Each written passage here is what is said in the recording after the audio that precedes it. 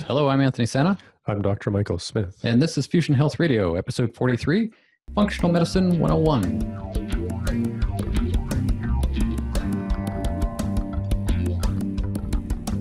Welcome to Fusion Health Radio, your source for inspiration, information, and insight on what it really takes and what really matters on your journey to abundant health.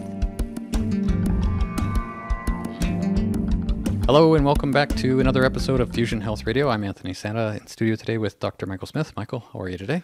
Pretty good. Good to have you here. Good. Because I couldn't do this without you. Yeah, it would be weird trying to do this on our own. I think so. Fusion Health Radio is the health, lifestyle, and mindset podcast, and this is our 43rd episode. This time we're talking about something that's very much a part of the way Michael sees things in and around health, functional medicine. Michael, what is, and I know this is the big question for the day, what is functional medicine, but can you give people just a sort of quick answer as to what functional medicine is? It's an approach to applying medical science, evidence-based information from lab testing, primarily to focus on assessing what you would call the root cause of dysfunction. So illnesses or syndromes are often referred to as a constellation of symptoms. So if you look in the sky, if you only saw one star, it'd be like, ooh, it's starry out.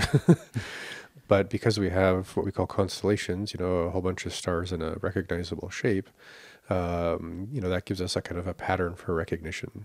So a lot of people could have a diagnosis of psoriasis and 2 or 3 other things.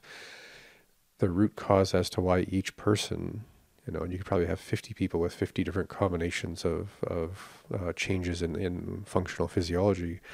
What functional medicine does is it tries and picks the most noticeable source of dysfunction and focuses on reducing anything that's actually damaging that process while gradually supporting the way that process is meant to work. And there's lots of details to what that would look like.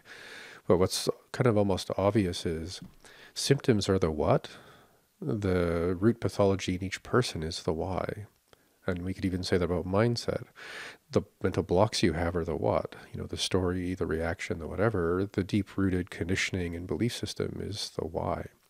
So if you get in there and start reverse engineering what's going on a little bit and start applying active support and the removal of more erosive factors, the why goes away. So obviously the what just goes away too.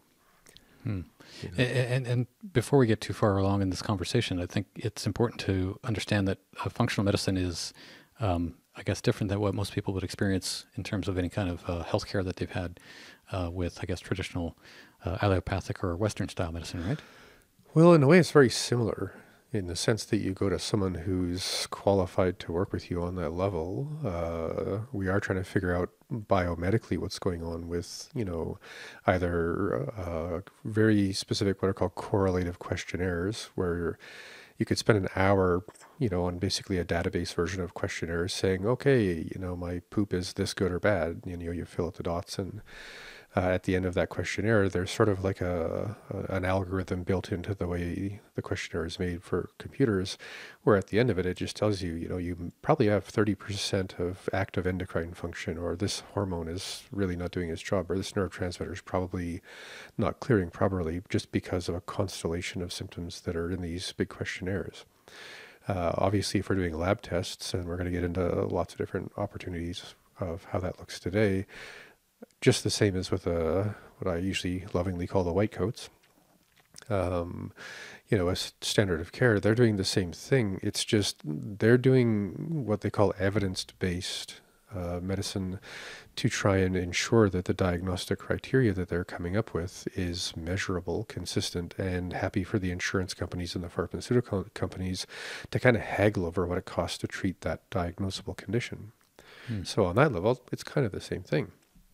But honestly, it's a profoundly different experience because when you go in to see someone with a functional medicine practice, you probably will have already spent an hour filling out those perhaps annoying but profoundly worth it deep correlative questionnaires. And then as the conversation goes, usually for an hour to 90 minutes through your entire medical history, from everything that happened while you were gestating to what happened when you were born to everything that happened to you as a kid, all the way up to what's going on now and other historical factors, as well as a natural, I think it's just intuitive, because in functional medicine you're working on the why. A big part of your investigation is getting to know the who.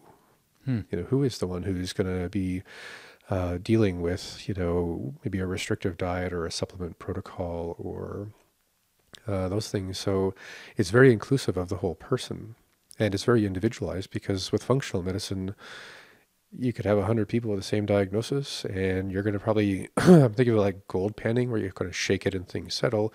You might find 10 people with 10 completely different root causes of that 100 people. I don't think it would ever wash out that evenly, but it's just to say the point of functional medicine is to say, biomedically, we can get pretty accurate information about the biology. And because we're not trying to look to ascertain a fixed name diagnosis to fill out a form, we're just like reverse engineering detectives. We just want to figure out what the heck went wrong for you. And that's going to include your mindset, your psychology, your life history, your relationship history, obviously your diet, and how many car accidents you've been into, or if you've had any serious addiction, or you used to work in a stained glass factory while doing, I don't know, felt hats with mercury on the side, or you live in a, say, say where I grew up and stuff, the water in certain parts of, say, the reservation system in Canada is terrible, so if you grow up drinking tainted water your entire life and nobody knew, those are the things you eventually have to unravel. So in a way, it's parallel to standard of medicine, because we're trying to investigate in a similar paradigm. It's just we approach it in a profoundly different way, because we're not interested in the diagnosis. We're interested in the root cause for you.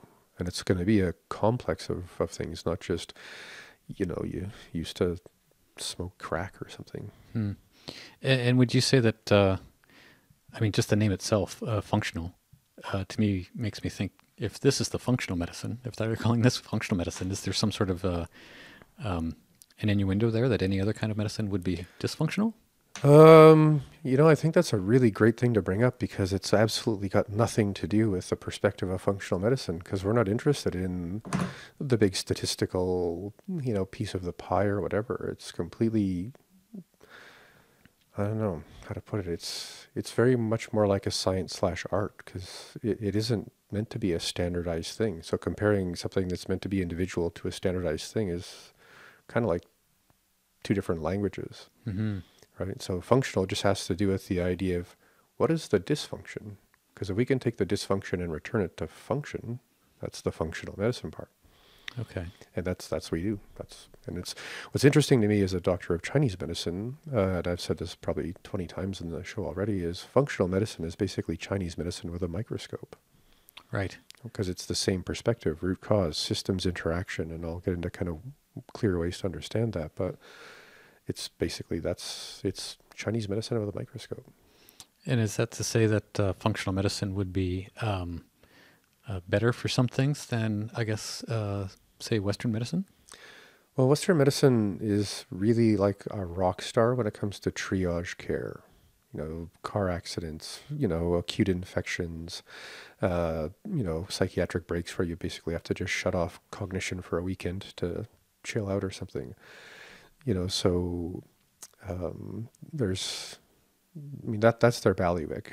We can obviously, I think, ascertain, or just through common sense, look back and go, wow, they're really not very good at this whole chronic degenerative autoimmune subtle thing, because their perspective is the pharmaceutical perspective, which is, do we have to cut it out or patch it back together again, or do we have to drug it into a kind of metabolic control state? Right. So just a really different approach to capacity. And the thing that's dysfunctional about modern medicine is modern medicine isn't meant to do what it's trying to do.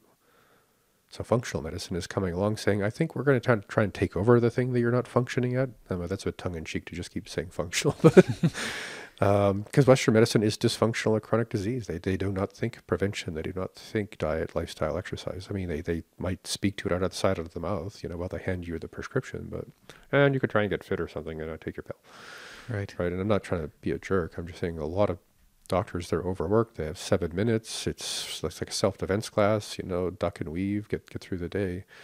They're not thinking, okay, I'm going to sit down for 90 minutes with this, new friend I'm going to spend probably a year getting to know, and start reverse engineering what the heck went wrong and where and why and how. Well, in my experience of dealing with you as a patient those years ago when I was doing that, I was actually looking forward to having a conversation with somebody,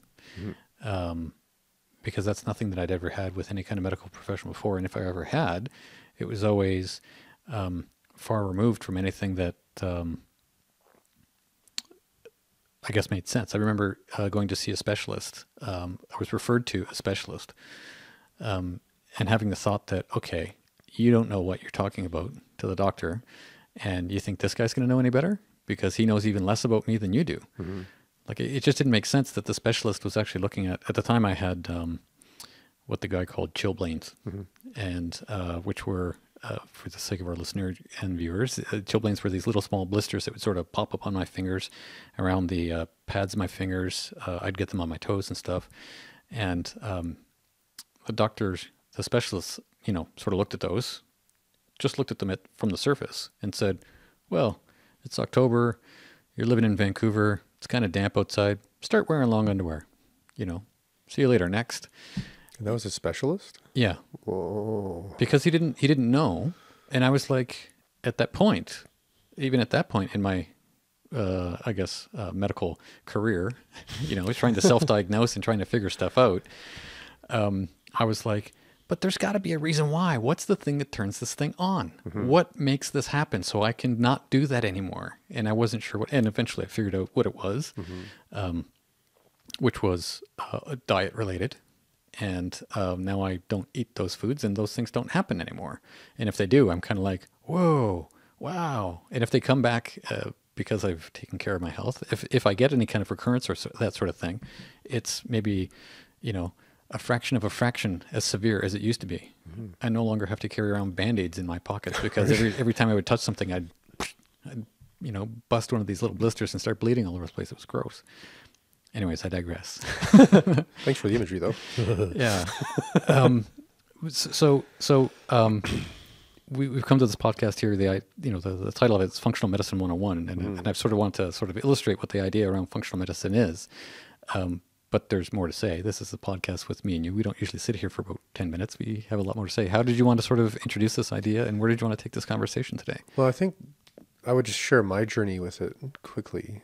So I've been in practice since 1996 legally, and a bit before that almost legally in terms of how medical licensing works and all that. I'm a really avid researcher, and I'm relatively intelligent, so I'm naturally cynical and wanting to make sure that people who sound like they think they know what they're talking about know what they're talking about. So I just have that kind of natural reflex, which is, that sounds interesting, I'm going to go and be sure. And obviously now with the internet and everything, it's I'm trying not to make references to being a pig in poop or something, but it's a pretty happy place for people like me. But way back in the day when I was focusing primarily on Chinese medicine and then choosing to teach Chinese medicine, and we built that, the Academy of Classical Oriental Sciences, it was the first 5-year full-time doctoral program in Chinese medicine that actually included a psychiatric part, sports medicine part, a few other things in Canada, if not in the Western world. So it was, the idea was we're going to make the Harvard of Chinese medicine in this little mountain town in Canada. And that's in fact what we actually did. But if you're one of the co-founders of the Harvard of Chinese medicine, well, that would be me. You're just going to keep trying to figure out how to make Chinese medicine more available to the Western world. Because I came at Chinese medicine studying to be a Taoist priest, so for me it was kind of like almost a culty thing. I keep saying this, it was a phase. I was young.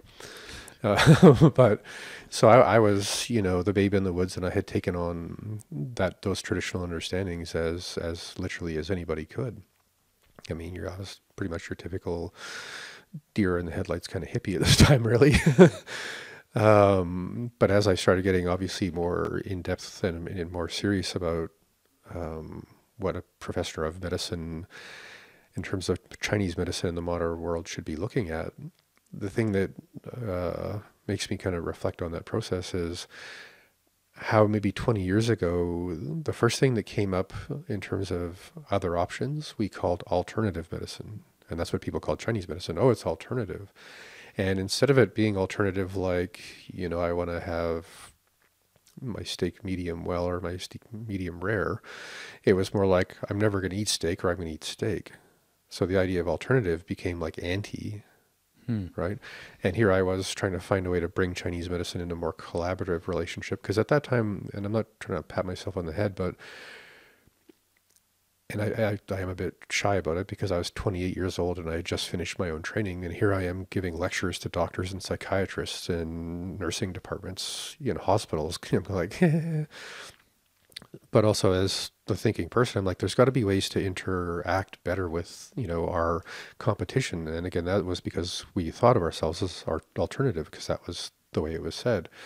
And then eventually it became complementary around, 1988, 99, where I was like, okay, I think we're allowed to work together. It's just that the people who are scientists don't believe in anything we do. They just think their patients believe in it enough that it's not a waste of time, called the placebo effect. But at least we were now, I don't know, in the same arena, maybe not in the same boat. And eventually it went from complementary to, and Andrew Weil and a bunch of other people came out and said, why don't we call this integrative medicine and start teaching Western doctors aromatherapy or some basic energy medicine or, I don't know, some basic acupuncture, stuff like that.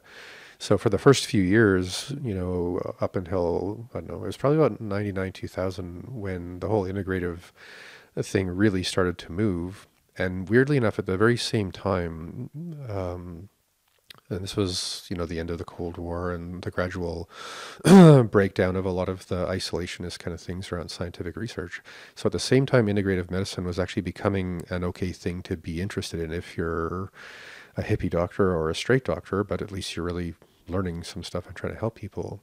At the same time, all these research physiologists were just suddenly, like across the world, sharing all of their research and information, going like, instead of thinking like, the US versus Russia versus China versus Japan about all the shenanigans politics seem to be about, all of a sudden everyone's got this massive amount of metadata and correlative research saying there's some background noise that's consistent across many illnesses. And maybe we should start investigating those really deep, consistent, measurable markers or changes in hormone levels, changes in inflammatory, things.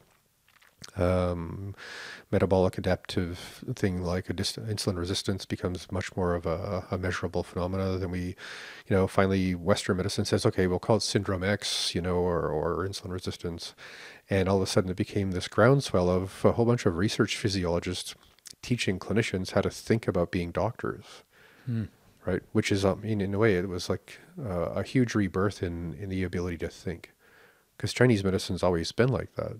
Each individual has their own, status of internal organs and internal, call them, I don't know, batteries, if you will, how meridians work and a bunch of other things.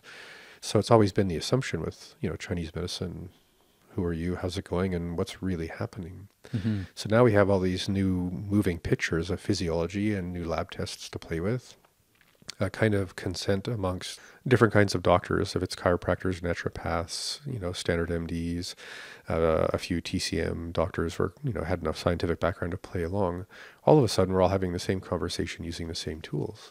And then the word functional came into being. So it's about around the year 2000, I was studying and I wish I actually had them in my hand.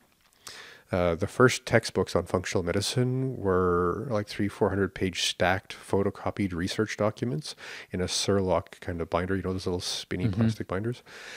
And I think the first 3 or 4 textbooks we got, and they went back to, I think, 1994 or 5 was when they first really started compiling it. So there I was around the year 2000 researching madly at this whole new thing and then getting into more nutraceutical high-end sort of supplements with patients in my clinic, as well as Chinese herbs and acupuncture. And then, I think 2001, I started teaching functional medicine as a kind of cleansing process, rejuvenation process. And this is just a funny thing to share, but it was about 2001, 2002 when the Functional Medicine Institute, who'd been producing all of this kind of like organized research from all over the world, said, you know what, if you're a doctor and you've been kind of on the team and you've been researching and helping and trying out our protocols, if you give us, I think it was $249 US, we'll send you a certificate you can put on the wall of your clinic just saying, you're a certified functional medicine ally, or whatever they called it. So did you get one of those and hang it beside the one? It's one of the biggest mistakes of my entire career, just because of how funny it would have been to like buy a certificate that just says, well, I'm interested in this stuff too, and it adds nothing to my actual license or my. But it looks good on your insurance. wall, Michael. But it would have looked great. Now it would be $15,000 and a whole bunch of weekends in hotels to get certified with those guys. But I've been working with them since the get-go. Yeah. And again, been teaching it since 2001. So the reason I bring it up in that kind of arc is because a lot of people probably listening to this are still somewhere on the arc of there's straight medicine and there's anti-straight medicine, and then there may be something that's complementary, and then maybe we can trust something integrative, and or you're aware that maybe starting with integrative is probably the wiser thing. And then, going into a deeper dive with functional medicine, and then the deeper dive is just because we have access to the most modern leading edge lab tests on almost every aspect of diagnosable medicine, and we don't use it to diagnose because that's not our job. We're detectives. We're here to figure out what happened to you, not what to call it. Mm-hmm. Yeah. That just rings so true for me. I mean, that was kind of, as I alluded to with that other little story of mine, the whole premise for me was like, what the heck makes this thing tick? Why is this actually itchy? Mm-hmm. Yeah. I already know what to do to make it stop itching, stop scratching. I want to know why it's itchy, right? So, yeah. So about I guess it's 2018 now. So this would have been 6-7 years ago. I started actively actually teaching functional medicine in a more specific way, and I developed my own kind of model and approach to it. And then a few years after that, I decided to recertify with a lot of modern lab tests because I had kind of fallen into the rut of, what I like to do. And I took a training called Functional Diagnostic Nutrition, which is available. And I would encourage anyone interested in,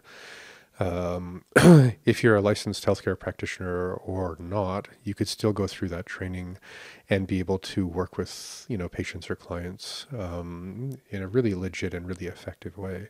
So we'll figure out a way to get links to the show notes, or I'll put a page up on my website so people sorry, can what did track you call that it down. again? It was the Functional Diagnostic Nutrition. Gonna write that down. It's actually a really, really, well, I'll just share the story as it happened. So a friend of mine, he's sort of a big internet guru guy named Sean Croxton, and I was following his work and doing some of the trainings he had put together. And because of how affiliate marketing works, he was saying, okay, here's my friend Reed Davis. He invented FDN, or Functional Diagnostic Nutrition, and Sean had taken that course, years before, and he was promoting the course. And I was like, wow, these guys are great. They're funny, they're real, they're doing a conversation very much like the one you and I are doing now. And I thought, well, if I buy into this course, my friend Sean gets some money, this cool guy Reed gets some money, I get some new certification on all these modern lab tests. And I have to say, when I first started looking into the training and going through the modules and stuff, a part of me as a doctor, professor, smart guy, whatever, I was just like, man, this is pretty medicine light. This is pretty like there's a lot of stuff that people aren't going to be learning that they might need to know. Mm-hmm. So I kind of I don't know, my love of it kind of waned a little bit. And then I decided, okay, I'm just going to sit down and really, instead of trying to learn this based on what I think, I'm just going to sit down for a weekend and really dive into where this guy's coming from. And it was one of the best decisions I made to just sit back and pay attention to another clinician's point of view. And it turned out to be one of the smartest ways to organize people who don't have the 5 years of physiology stuffed into your head, but how to really use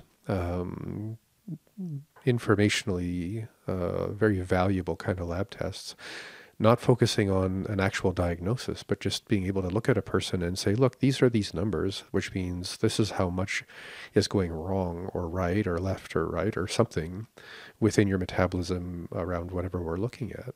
And you're not diagnosing someone. It's just like walking by a person's car and taking a little snapshot or a selfie saying, dude, look, there's a dent in the hood. Anyone can see the dent in the hood. You look at this piece of paper, you look at this picture, there's a dent in your hood. So maybe an opportunity to work on making your car feel, drive, or look a little better would be to get the dent out of your hood. So it was interesting to me to see someone training people to be clinically effective while removing the whole hijinks around diagnosis and prescriptions and a certain kind of abstract part of clinical behavior, because anybody can take a picture of your car and say, dude, there's a dent in the hood. And it was a bit of a transition for me. And I went through and finished the training. I'm kind of I don't know, conditionally, I'm at some point going to be helping co-mentor some of the students when I get time to do that. But it's a really, really streamlined way of just asking people layer by layer. This is a really smart way to just, pop the hood, dent it or not, and see what else is going on within every system of the body. So that's been a really fun few years for me, is to actually see, instead of looking at every patient in like popping open the entire encyclopedia and flipping through every letter to try and finally figure out of all the things that can happen, what's going on with you.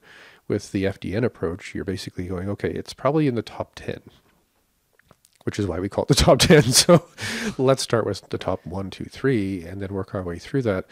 And you get enough of a moving picture of what's, bonkered in terms of dysfunction that, you're going to help people. And, you're doing the same thing if you're a doctor. You're probably just doing it, pulling your hair out a little more, because you're not focusing on the top 10. You're trying to figure out everything. Well, as you describe these sort of process of what you go through in terms of how it is you actually approach patients that come to see you, it just makes me wonder what patients are normally like when they come to see you, because their history, their medical history, whatever it is, not their medical history, their experience of medicine has probably been the Western experience of medicine.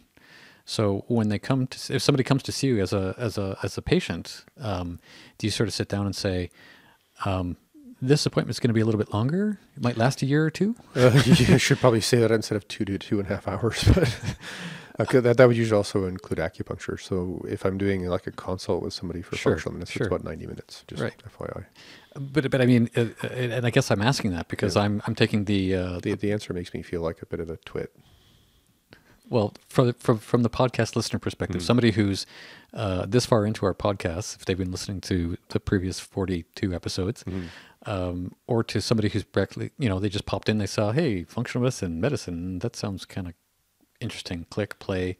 Like they're dropping into this whole idea of functional medicine. Yep. So I'm just going to say what I would say is, when you ask about patient response to their subjective experience of being a patient, especially with respect to Western medicine standard care, the number of times I've sat in a room with people and watched them well up with tears, and this isn't about me. I mean, think of me as like a, I don't know, Google bot or something, in the sense of I'm a source of information and good questions. But the number of people who've actually said, I had no idea. I've spent 6 years. I've spent $10,000. I've traveled to, this other country or whatever. You're the first person who explained like A, B, C, D, what happened, why, probably when, how, what to do about it, how long it's going to take, and also have a really good conversation about what it's going to be like for you from the inside out as a human being, as an egoic self, as a reactive self, as a learning self, how you're going to navigate, 2, 4, 6, 8 months, 2 years, whatever it's going to be, to resolve the main dysfunction and any peripheral dysfunctions that are going on around that.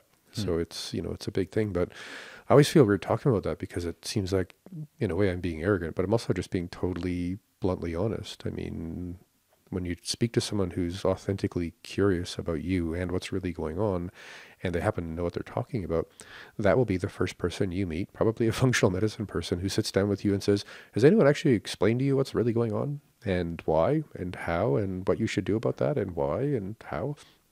And a lot of people just literally, there's tears coming down the side of their face. Like, I had no idea this was an experience that was possible in a clinical environment. Yeah. And it's not just me, it's most people in functional medicine. Right. And I guess it sounds like people are open to the whole idea. I mean, I know I was, because I was already there, and you were just, the, hey, Alexa, like you were the little smart speaker at the other end of the room that I could talk to and just ask questions to, right? That's what that is. Okay. Yeah. I just suddenly made sense of about 2 hours of social media in the last week. Thank you. Anytime. Anthony, the tech guru. He will save you time. Not only do I produce this audio, anyways. So if people are coming to you with this sort of openness and curiosity around things,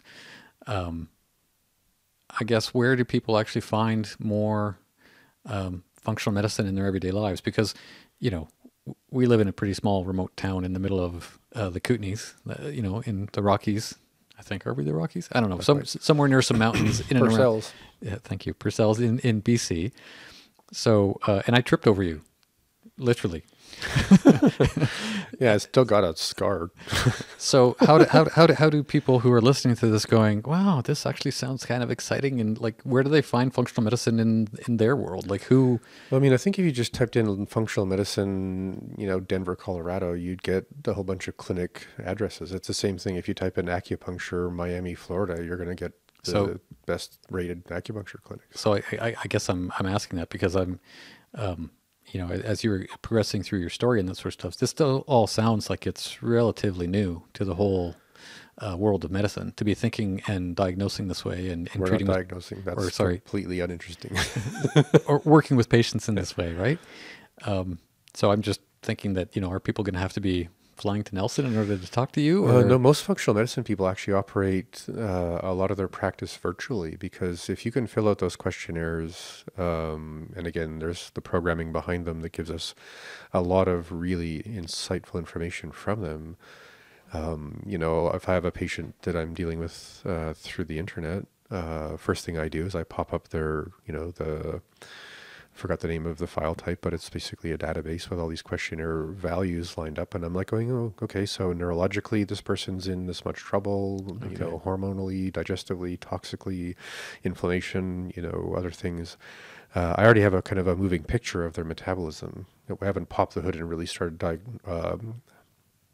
discerning exactly any particular values of interaction within the body, but we're just looking at some pretty loud tendencies.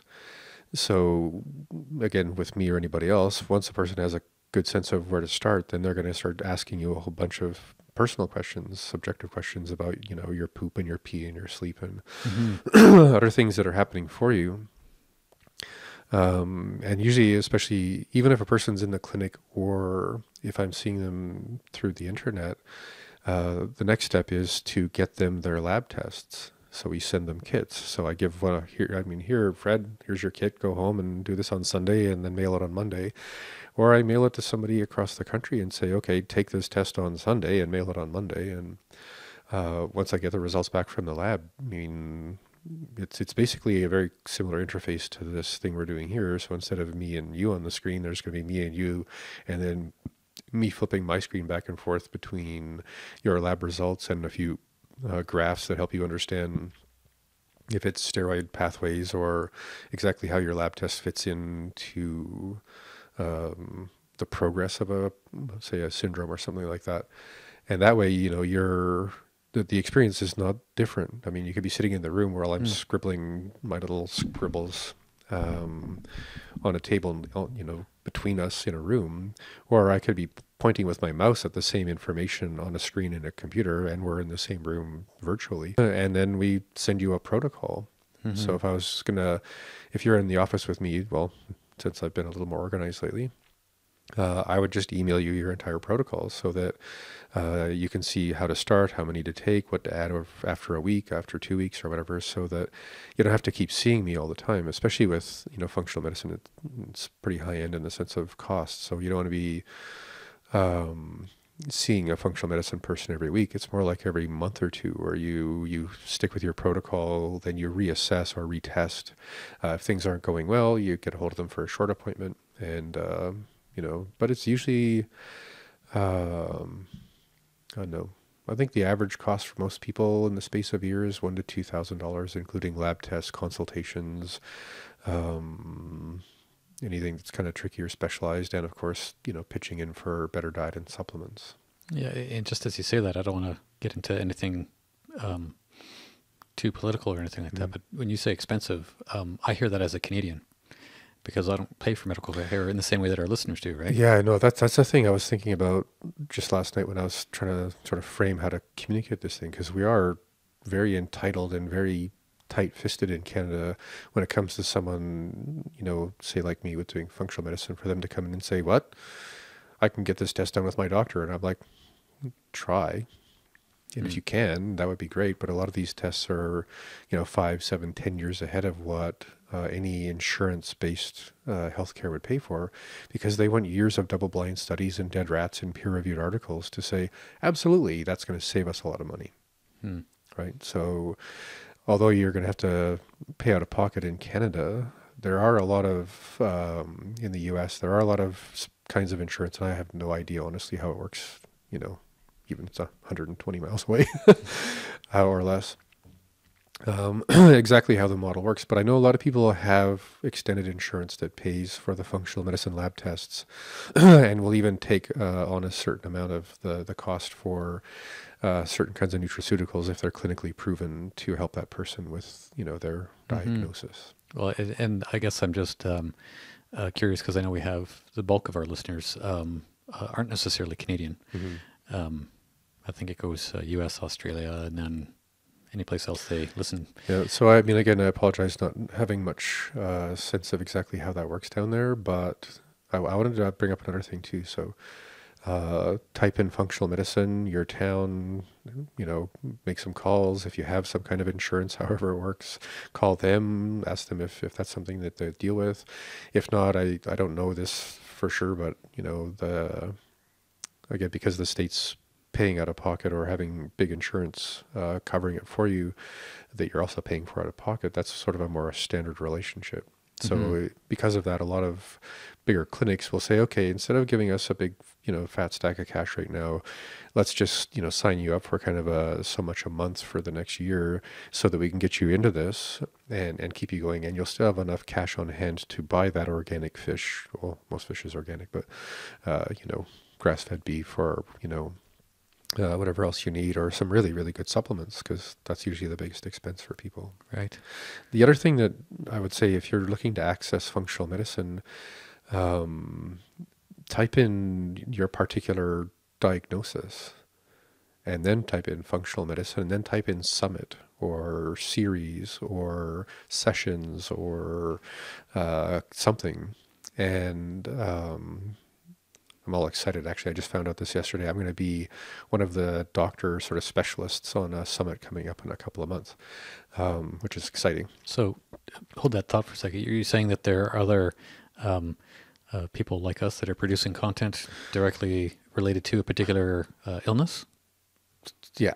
So this, if I go back to, say, Sean Croxton, he was like the world champion, because he started off with, I think it was the Paleo Summit, and it was the Sexy Back Stomach, which is about fertility and, fun sex. And then he got into, he had enough people basically buying these 20 or 30 hour long profound deep dives with 20 or 30 different clinicians or specialists or activists or even patients who'd figured some really amazing things out.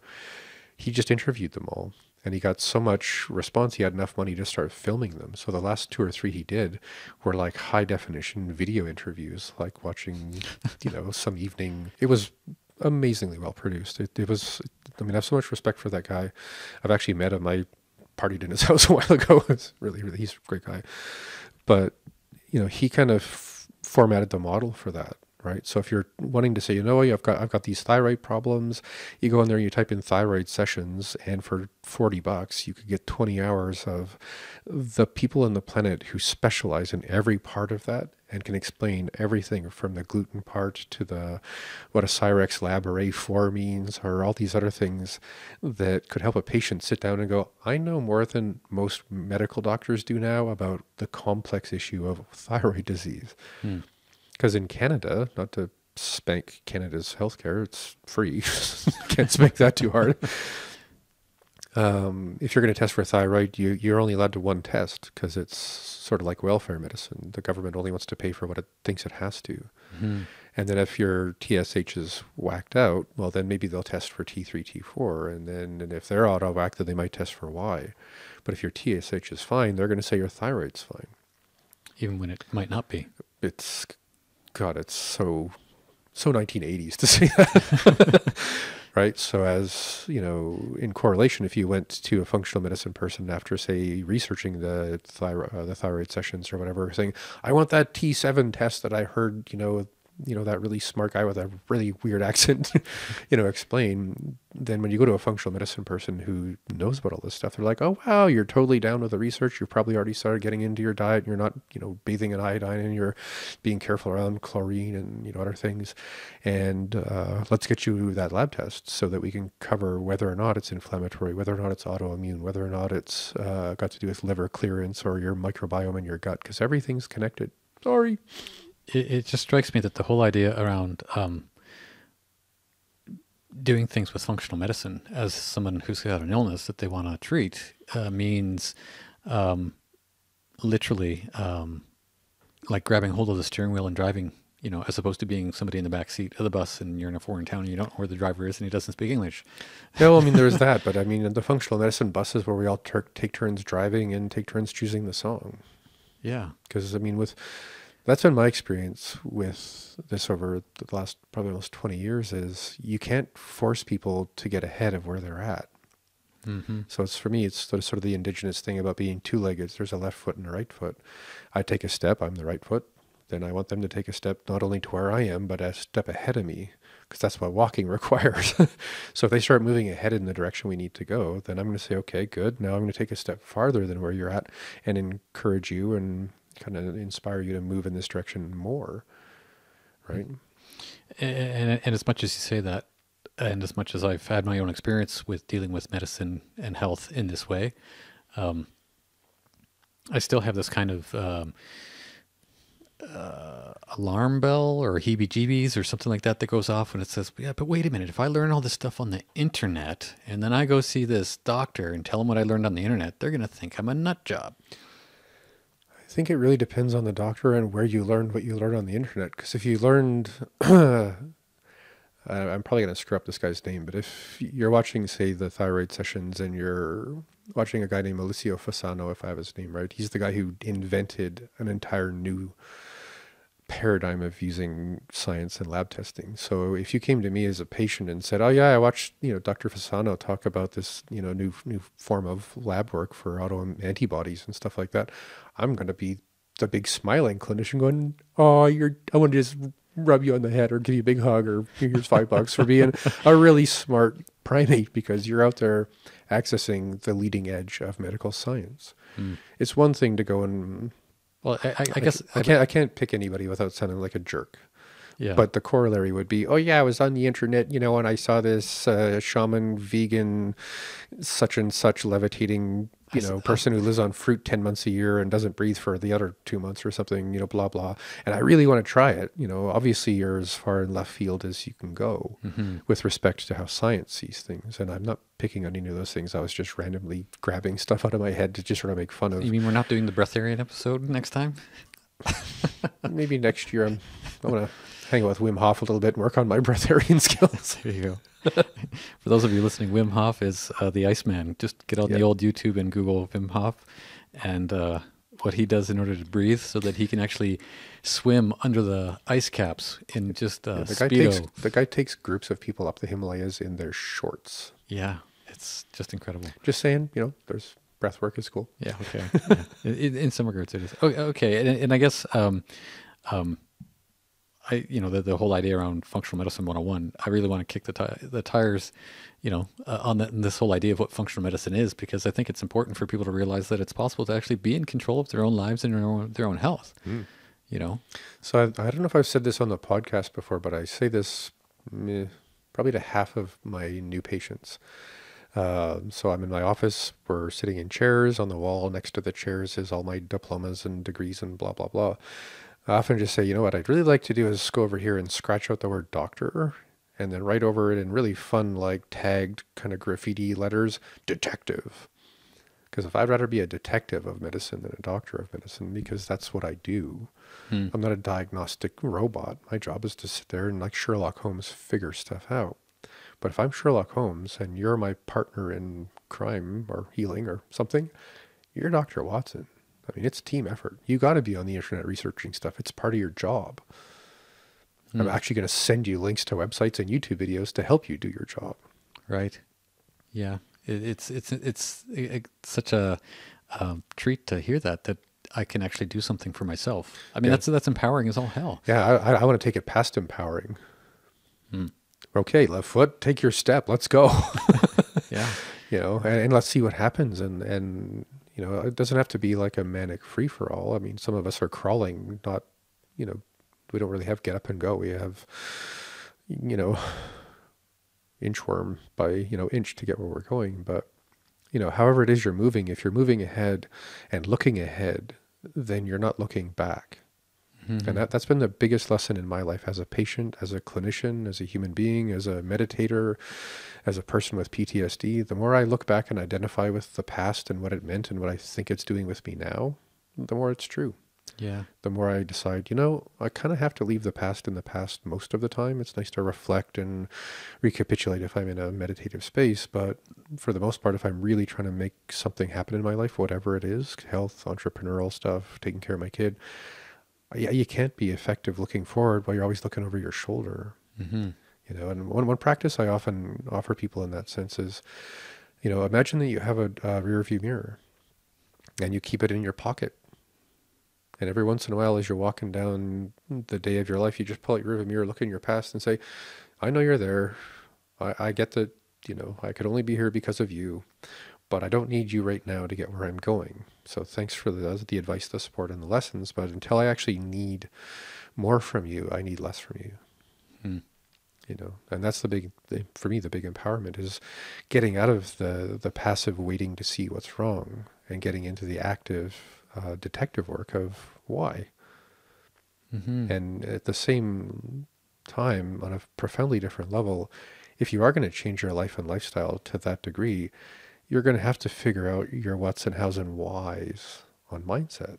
Because until you're living your why as an authentic being in the world, doing what you feel is really your deeper purpose and, your happiness, you're missing a bit of the point.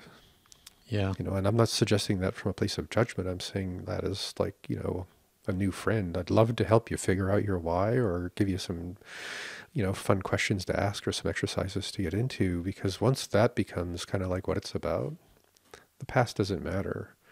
What's in your way doesn't matter. It's how well you can learn to get good at moving through obstacles and being creative and passionate and curious and consistent. Because it doesn't matter if you're trying to make the newest website mousetrap to make $1 million or finally turn off your lupus. You got to be doing it from the why medically and from the why, call it spiritually, or from a mindset place. Because that's, I think, a big part of what illness is. It's like you're grinding away here. You're stressing yourself out. You're not living a joyous, passionate, creative life. You're resentful. You're guilty. You're ashamed. You're burdened. Whatever it is that your parents decided to train you how to think about yourself. But once you start to look for your freedom as a being, that's where your health comes back. Because it's often, I think, on a certain level, why people get sick. It's all right, honey, we're going to park you on the couch for a couple of years and give you some stuff to feel and think about until you shake off whatever it is that's holding you back. I'm not saying that's true of everybody. I'm just saying, for me, that's the big goosebumps happy moment. Is like, you're starting to see this is really about you, not just about your lab tests and your breakfast cereal or lack of any kind of cereal ever again for the rest of your life. I have an understanding, a fairly good understanding of the mechanics that actually work in my guts, and how everything sort of connects and works together and all that sort of thing. But one of the bigger sort of aha moments for me around my health was when I realized my motivations for actually doing what I did that wasn't good for my health. And Yeah, that's a big one. yeah, like the motivations that actually, like, how do I put it succinctly? Food that I ate when I was a kid no longer tastes as good as it does, or it did. And the reason why is because where I was coming from when I ate that food, comfort food, was crap. Junk food and stuff fed me in ways at that time that it didn't serve the mechanical part of me any good. But I also know that if I eat better, I think and feel better. And I mean, that's been a huge aha. And that's true for everybody, but until you're a few months into the new marriage with vitality, food, and a lack of crap, it's all pie in the sky. So, Yeah. I mean, one thing I often ask people is, do you respond better to being encouraged or to being dared? Do you mind answering that? I think I've actually asked you that before. But yeah, dares don't really do anything for yeah, me. so for some people, they're I don't know, spank me if I'm bad kind of thing. But a lot of people prefer encouragement. But I mean, that's the thing is, until someone can encourage you out of what's discouraging you, and that's going to be you too. I mean, you have to be encouraging for yourself. You're not going to even imagine anything different. You're just going to be happy with your Dorito-laden, beer swilling prison, whatever it turns out to look like. Mine was a bread-laden bed. Okay, so I used to have a problem with really dark English beer and Doritos. It's a nice Saturday afternoon in front of the football game or something. Yeah, let's just take this as a segue here. I think ultimately what it is we're on about here with this podcast is the Fusion Health Radio health lifestyle mindset detective podcast that we are, is to actually have our listeners care enough about themselves to actually want to take care of themselves in some way, right? I would say they already must, even if they're shy about caring for themselves, because they're spending time listening to people who might be like breadcrumbs towards the future. Right. So I wouldn't say that if you're listening to this, yes, keep going. More podcasts, not just us. Yeah. Find those sessions online, start learning stuff. Mm-hmm. Well, and I wanted to sort of take this, I guess, as an opportunity to talk about whatever it is that we're doing with the podcast. This technically is episode 43, and I think we've actually recorded about 50 or so. Well, we did Christmas episode. I've done a few blogcasts. Yeah, that sort of There's thing. Fun things. And we're finally at the place where we actually want to say to people, can you help us out with this? Well, now we're sitting in a studio with lights, with mics, with cameras, with the software to actually do video and audio. Yep. So now we're doing it every week, which is so awesome to be like, I love that kind of rhythm in my life. So it's like, okay, Sunday afternoon, me and Anthony sit down doing our thing. This is legit, man. It's legit. But at the same time, we're looking to build a kind of community with all of the people who are listening to this to help guide us, but also, it's a family thing. You ask us questions, we answer the questions, then you can ask more questions. If you're new, we'd love to hear your questions. Yeah, and I think the podcast has grown organically just because of our own sort of capacity to plug in a few more lights and do all this kind of technical stuff. Absolutely, and the listenership has grown. I mean, the stats say that we're being listened to right around the world, which is pretty awesome. But there's other levels that we can go to with this, and I'm excited to see what we can do with that. The idea that Michael and I sort of came up with before we came to the microphones today, that today's episode is sponsored by you. Yep. You, the listener. Thanks You. for listening. Yeah, and you over there. And we could use a little bit of financial help in order to make that a bigger reality for our listeners and for ourselves to do it in a way where we actually have decent chairs and lights and a studio and all the other kind of technical things we do. We recently set up a Patreon page. Patreon, if you're not familiar with that, is a website that allows people like you to support people like us to continue to do creative works. And in this case, it's a podcast. You can support via Patreon people who are artists of all different kinds, including podcasters. We'd like you to focus on these two podcasters first. I'm going to grab the screen here and take people on a bit of a tour and show you, if you're watching this video, we actually have a Fusion Health Radio Patreon page. So patreon.com/fusionhealthradio. You go there and you can see we're creating a podcast.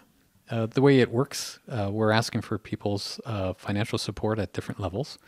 You can support us for as little as peanuts a day, 23 cents a day, and on up. Michael and I sort of looked at how it is that we do things, and part of whatever it is that we're up to with the podcast only goes so far. So we wanted to be able to offer you more of what you've already been getting. And as a patron, somebody who supports us financially, you'd be getting something that might include some exclusive content, something that goes over and above what you get just by downloading the podcast or by watching the video of it as well. We came up with these different levels. A bronze level Fusion Health Radio patron for as little as 23 cents a day will give you a shout out. That works out to a $7 a month contribution. A silver level patron, 39 cents a day, and you'll get that shout out. Plus, you'll get a free copy of Michael's ebook, Cookbook, Returning to an Ancestral Diet, plus access to a pre-recorded episode of our exclusive patron-only monthly question and answer podcast, which is something that we're working on. I think we're going to do that next week just as an experiment. Yeah, Yep. That'll be kind of fun. That's a $12 a month contribution to what we're up to. Gold level, take it a little bit a step higher than that. For 62 cents a day, you would still get that Q&A broadcast. You'd still get the thank you and Michael's ebook. Plus, you'd get access to that Q&A live, so you'd actually be able to participate. Yeah, I'm really excited about that. Just to really, it's like, I don't know, oral exams where people are just like, and what does this mean? Or what does that do? And you're like, okay, Yeah, let's dig into it. So instead of just sitting there, you can actually book a time to sit down with Michael and I, and I'll do less of the talking. He'll do more of the answering of questions, because you'll be asking him the questions instead of me. And that's a $19 a month contribution. We have a platinum level, but we also talked about including something in between there. Yeah, so we just got into these details in the last few days, and I was thinking about this last night because on a completely different track of what I'm up to through my clinic and stuff, as I'm doing a series of kind of a spring presentation series, which I'm going to probably just project into the rest of the year. So basically every month I'm going to be doing a 90-minute to 2-hour talk. The first one is going to be called Preventing and Reversing Alzheimer's, autoimmune disease. Then we're going to do the next week Preventing and Reversing Alzheimer's, and then cancer, and then cardiovascular disease, and I think after that diabetes, obesity. So basically every month for the next while, I'm going to be doing, it's going to be every week for about 5 weeks, and then after that it's going to be every month, because I just want to build up some recordings in case I have to do some traveling or miss a month. But the idea with this is people get a 90-minute kind of condition-specific deep dive into exactly what it is, what we know about it, what the lab testing is involved, what standard practice through, say, Western medicine would be in the sense of treatment. And then probably most of the conversation is going to be, lifestyle, mindset, diet, exercise, supplements, unique lab tests that are out there. And I'm super excited about that because it's, I think that content is going to be invaluable for people. And it's not going to be free. So even people locally who are going to be coming to do those talks, it's going to be $15 to $25 sliding scale per talk. So I think we were just going to add $10 or $11 a month or $10 a month to the Patreon thing. So you'd be getting, $15 to $25, basic webinar for $10. And not only is that, I think, a reasonable deal, what this is really about for me is about building a gradually deepening relationship of community and direction with people. Because if we have Q&As regularly with our listeners, that's going to direct the theme of the conversation. Mm-hmm. And we're going to know that that's what people are actually listening for. Right. And as we do more Q&As and then get more into those monthly deep dives into different conditions, I'm pretty sure we're going to have more clinicians being on board a little bit too. So now we're going to have a bigger community of people who have maybe more medical experience and or people who are more deeply and more specifically dealing with these kind of conditions. So again, we mentioned kind of going down the road on a bus. Now the bus has a really specific direction. We all know why we're on the bus. We know what this month's bus trip is about. And the focus is going to be on making sure that our conversations aren't just, and I'm not saying we're not doing a really good thing here, but instead of just sort of picking what may seem like random topics to speak to as a podcast, we're basically going to be grabbing each other by the hands, hopefully, 10, 20, 30 people or more, and running in a direction towards resolving chronic degenerative autoimmune and other complex illnesses as a community. And I had an experience recently that just sort of popped that open for me, that I just didn't really get that this was a big part of social media and podcasting and YouTube channels. Is instead of me thinking of it as like a weekend workshop where I'm here to explain gluten or vitamin B12 or something, it's like, okay, this is us. There's going to be these people. I'm going to know their names. I'm going to know their needs. I'm going to know their sense of humor. Hopefully, because we're going to have time to interact on live during the Q&A. And then I think that makes $29 a month. It's 29 at that level. Yeah, looking at the screen here. And then the platinum level. Before I even get into that, I think it just needs to be reiterated that we're asking for people to support us financially so that we can continue to improve the direction that we're taking around sharing this medical information in support of you, the listener, and the viewer, if you're watching. And if you're the kind of person who can afford that, I think this would be a real kick in the pants in a good way to boosting your health in a direction that's actually good for you, because you'll have access to this information. Now, all of that said, if you're somebody that just likes to listen to the podcast and you're not at that level, that's totally fine. Yeah, I would not. I don't think I would ever be comfortable making this an exclusive thing entirely. And now, to get back to somebody who can actually afford it and may actually want to go that level further, the platinum level, as I've got it here, involves getting all the freebies or all the things that I said initially. A shout out, Michael's ebook, live access to the patron-only podcast, the discussions platform that you just talked about there, Michael, as well. It includes a 90-minute session with Michael. Yeah, this is something I'm really excited about doing. And when it comes to medical licensing and patient-doctor relationships and stuff like that, effectively what that would mean is that some people who really do feel that, whatever my knowledge base is and however our conversations make sense to people, if you're feeling like, yeah, these people are helping me, think this through, but you really want to be more precise, then basically I'm suggesting, well, why not just become my patient? We'll go through the typical kind of functional medicine / Chinese medicine thing online, spend an hour or two doing a deep dive about you and track things down. And then whatever we're going to get into for content is going to be naturally influenced by those new patients that I have that are specific to this interface, right? Because then if I have, say there's 10 people who are like, yeah, that makes sense to me. And you're saving like a silly amount of money to set up your medical support that way. And that doesn't really matter to me because I'm not in it for the money in a big way. But if you're basically my patient and you're listening to this show regularly, it's our show. It's our conversation, and I'm not suggesting everyone who listens to this consider that relationship, because you're going to get the benefit of I don't know what you may call the obviously natural kind of inductive process of, this is where modern medicine is failing us. This is where most people who are seeking help are stuck. And here's a whole bunch of information that's going to help all of us in that, whether or not you're my patient or you're just kind of a fan of learning kind of my perspective on functional medicine, or however that works. Or if you're just much more comfortable just being, a listener of the free podcast. But no matter which way it goes, this is going to add the perfect manure for the flowers we grow, so to speak, because it's made of everyone involved, especially all of the listeners, right? And the people who are invested in this relationship to actually maximize all of our potential, the listener, myself, yourself, and anything else that happens.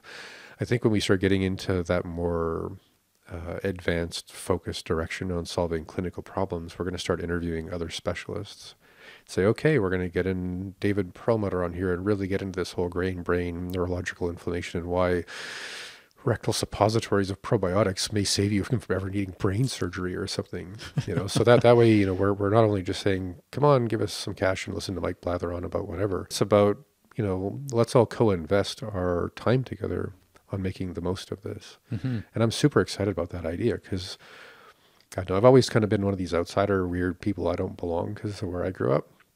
And I've been feeling this really weird kind of, I don't know, I wouldn't say romantic, but like really, really gooey idea. Just like, wow, imagine doing what we're doing every Sunday with an entire tribe of people that are all going in the same direction, passionate about exactly the same questions and answers and ideas. Yeah, there's something kind of awesome about being able to include the listener and the viewer, I guess, with whatever it is that we're up to, because all of a sudden it makes this make sense. We're not just sort of talking into the wind. We're actually talking to people and having a conversation with them, and then other people can just sort of tune in as they like. Again, the idea around getting financial support to do this through Patreon for me is about upping the technical capacity of what we're able to do here. You guys can't see it, but it's a bit of a Mickey Mouse setup that Michael and I have here. We're going to take a picture of this. And Yeah. we'll put it in the show notes just so you guys can. It'll be the before. As our extended family, like, okay, this was where we were born. It's like the back of a van. Yeah, something like that. A little reed basket floating down a river, maybe, or something. How biblical. Yeah, that's good for you for catching that. So yeah, I want to take this to a place where we're able to talk to other people, interviews, perhaps even have that filmed in some way if we have somebody in studio with us. Like, there's a lot of things that we can do technically. Yeah, I would love to set that up. Yeah. And in order to do that, we just need a few. A couple of cameras, a lot of wiring. Yeah, there's a One recipe of those list there. editing boards. We just want to have like a Joe Rogan podcast, Yeah, maybe. Yeah. Maybe for sure. And I'm just going to throw this out there because, maybe once a year, once a whenever, we could do a sort of internet smarty pants, how to kick butt as an entrepreneur online with Anthony Sana, who turns out to know his stuff about all things, Yeah. MailChimp and podcast and all that stuff. So maybe once in a while, because I don't know, I think anyone who wants to do a podcast is probably listening to a lot of podcasts. Anyone who's an entrepreneur is going to be learning from all the people a month or a year ahead of them doing the entrepreneur thing. So if there's enough people in a Q&A session, they're like, we want Anthony to teach us WordPress or something. Well, then that should be one of the shows. Yeah, I'm getting all nervous about that, but Sure. Oh, sure. It's all on me. that's right. You're the mouthpiece here, not me. Yeah, absolutely. I'd be happy to contribute something if that was the case. I'm actually doing a bit of. I'm stepping into my bubble comfort zone, whatever it is. Teaching a few classes this year on Mailchimp and podcast with Community Futures here in town. So that'll be kind of fun. Yeah. So we're getting close to sort of the end of what I would consider a reasonable amount of time for a podcast. So what we should do next, I think, is Functional Medicine 201 and actually go through the sort of sequential thing that I thought we would have had time to do today. Well, it'll be part 2 to this podcast then. How's that? Yeah. Okay, sounds good. Was there anything more that you wanted to say just to sort of wrap up the whole idea of what we talked about today with functional medicine? Anything we missed? I love this stuff. I just love the fact that I can have exactly the same heart-mind relationship with my patients from a Chinese medicine point of view, while being a badass scientist looking into the future almost of what medical science can do. I mean, it gives me goosebumps just thinking, like, what better bookends could you be from the oldest known medical tradition in the world that's still alive and it's very much the same with the stuff we're coming up with, 3 weeks ago. Wow. So yeah, for me, I'm just like, I can't believe that I get to just do exactly what makes my particular personality and endeavor of being just thrilled and passionate and excited because, yeah. And you get to do a podcast. And that's what this turns out to really be about. And again, I just want to reiterate probably tear up a little bit, but one of the things that I've noticed in my life, a patient as a human being, but more importantly by far, because this is about everybody else, essentially, almost everybody I've ever worked with chronic disease, but especially with autoimmune disease, doesn't have a very good sense of belonging. It's often one of the conversations I have a few weeks into working with people around shame and those kind of things. And usually it's a very tearful, very deeply personal conversation. So I'm just putting out there that for me, that's a big part of what has got me charged up about making that transition towards Patreon, because that's a kind of a social compact. Okay, you give us $7 a month and we're going to be here at the microphones every week answering your questions and focusing more on what makes that happen, because you belong in this too. And even if you're not giving us $7 or $40 or whatever, you belong in this because you're interested in it, but there's a part of me that really feels like, wow, what a strange way to build a tribe of belonging, but with a podcast. And then when I sit back and look at it, I'm like, man, I must be a bit daft, because that's what every podcast is doing. That's what every YouTube channel is really doing. That's really doing it, is building community and building purpose and direction and flow and support and all that stuff. I mean, I'm just goosebumps all over the place.